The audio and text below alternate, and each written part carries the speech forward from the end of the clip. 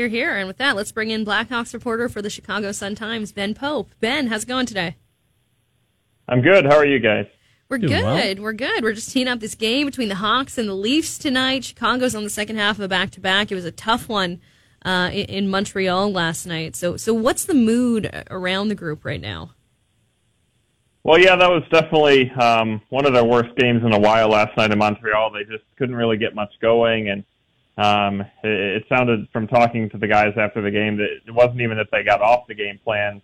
As Connor Murphy put it, they didn't even get onto the game plan to begin with. But the thing is, that's kind of an anomaly lately. They had a really tough stretch back in November and December with 2 8-game losing streaks, losing 21 out of 23 overall. But since the calendar turned to the new year, they have been a lot better. They had a winning record in January. They started off February with 2 wins and 2 of their best performances of the year in terms of controlling possession. But those were against Arizona and Anaheim, so maybe the slightly easier opponents. And then the past 2 games have definitely fallen back to earth with a couple lopsided losses to Winnipeg and now Montreal. But, I mean, the team kind of knew this was going to be a tough season, a rebuilding season, and that losses were going to be inevitable. So they really judged their performance more based on their work ethic and just their ability to stay competitive and at least put forth their best efforts. So for the most part, they've done that, but certainly last night was not the case. Yeah, and as you mentioned, there's been a couple of tough losses lately for them, and I'm curious how much this may be impacting Patrick Kane and his future and his willingness to kind of stick through the tough times. I know that there's been a lot of reporting that he's spoken with his agent, and they may or may not want to make a trade. They may want to stick around, but it seems, I don't know, from what I've been reading and kind of hearing a little bit, he had a little bit of a stink he made when the Rangers went and got Tarasenko. Then there was a report about him talking about Kirby Dach, and I don't know. I just get the sense that maybe Patrick Kane might be willing to move on here. Like, he might, not that he's done with Chicago, but maybe mentally he's ready to move on. Like, how do you read this entire Patrick Kane situation with the deadline just a couple of weeks away? Well, for starters, I think the Dach thing yesterday was kind of overblown. He's said that many times before. I'm not quite sure why it took off so much yesterday. Okay. And that was really the previous regime that had kind of handled Dach in that way. So I wouldn't take it really as a criticism of Kyle Davidson or the Hawks' current management. But it does seem like that if he's not leaning towards getting traded, he's at least seriously considering it. He has been pretty open about that there are some intriguing options out there. Obviously, the Rangers were one of them, if not the biggest. So with them off the table, maybe that changes things. But it definitely seems to be something he's thinking about. It's weighed on him the past few years, the lack of success that the team has had. Even though he's certainly been a good sport about it, and he's not really the kind of guy to get super stressed or worked up about that. He's pretty easygoing and steady, but he'd certainly like to get back in the playoffs, I think. And he obviously knows it's not going to happen this year with the Hawks. So I think that would be appealing for him, but obviously he hasn't made any firm decision yet. It's been quite the waiting process, waiting for him to kind of make that decision and go to the Hawks with it, considering they've made it clear they're not going to go to him first. He has to come to them. So it does seem more likely than not that he eventually will at least entertain trade options. So there's no guarantee, even if he gives the green light, that one ends up happening, considering the reservations some teams evidently have about his injury and the size of his cap hit. But it seems likely that at least he will be open to the possibility. Yeah, so those were the comments that really caught the attention of I think, the media and fans when Patrick Kane was talking about his hip injury and reports maybe being overblown. Where do you stand on that whole thing? Like, do you notice a difference in performance based on the fact that there might be an injury there that's being overblown, or do you think it's more that just the team is bad this year? Yeah, it's hard to say exactly what the cause for his reduced production is. It's probably multiple factors. to be fair. Obviously, he is averaging a lot lower point pace this season than he has in recent years.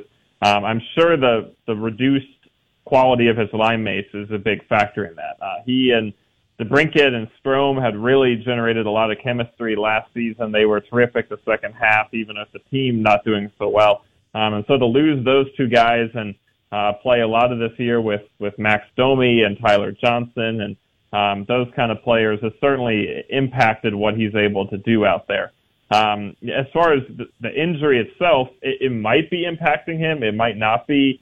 He has insisted repeatedly that it is not, or at least not playing a major role, and he doesn't think it's a big deal. He did miss those couple of games back in early January with it, but it doesn't sound like any kind of long-term surgery or sort of anything beyond that week or two was really considered or deemed potentially necessary. And he said the past few weeks that he actually feels better than he did last season, because this has been a recurring issue for a while that he's just been kind of dealing with. So it is kind of hard to say exactly how much impact on him it's having, but he at least is trying to establish a narrative that it's not having that much. Yeah, I mean, he clearly needs to establish that if he does want to get out of Chicago. But, as somebody who watches him on a daily basis, like, have you seen like a drop off there? Like, does he look like he doesn't have the burst that he once used to have? Like, when you're watching him, can you tell like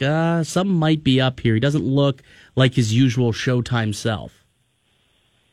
That's a tough question. I'd say maybe a little bit, but it's not like he's been a super explosive skater for years now. I mean, he's never really been a guy like an Andreas Athanasiou type where he gets the puck off a turnover and just races past everyone for a breakaway. That's not really ever been his game. It's been more his finesse and his vision and his hands and his passing ability and his shot. It hasn't really been any kind of breakaway speed. So certainly he's not showing that now either, but does it seem like the hip is really slowing him down? It's hard to say. Maybe a little bit, but I don't know if it's really changing his game that much.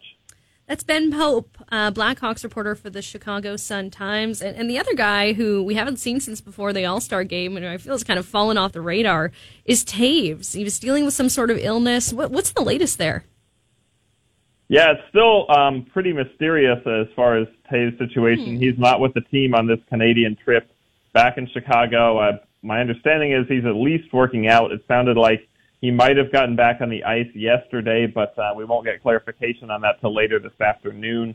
As far as what he had, the Blackhawks at one point said they thought it was the flu, but then kind of backed off that a little bit. Obviously, the big question is whether this is related to the immune system issue that kept him out in the 2020-2021 season. Whether or not that's really what he's dealing with, it certainly could be amplifying it or complicating it, because he's now missed 5 games, including tonight, with this most recent illness, and he'd also missed 2 previously in January and December, including the second to last one before the break. So clearly he's dealing with something. I talked to him a few weeks before that, and he didn't really want to go into it.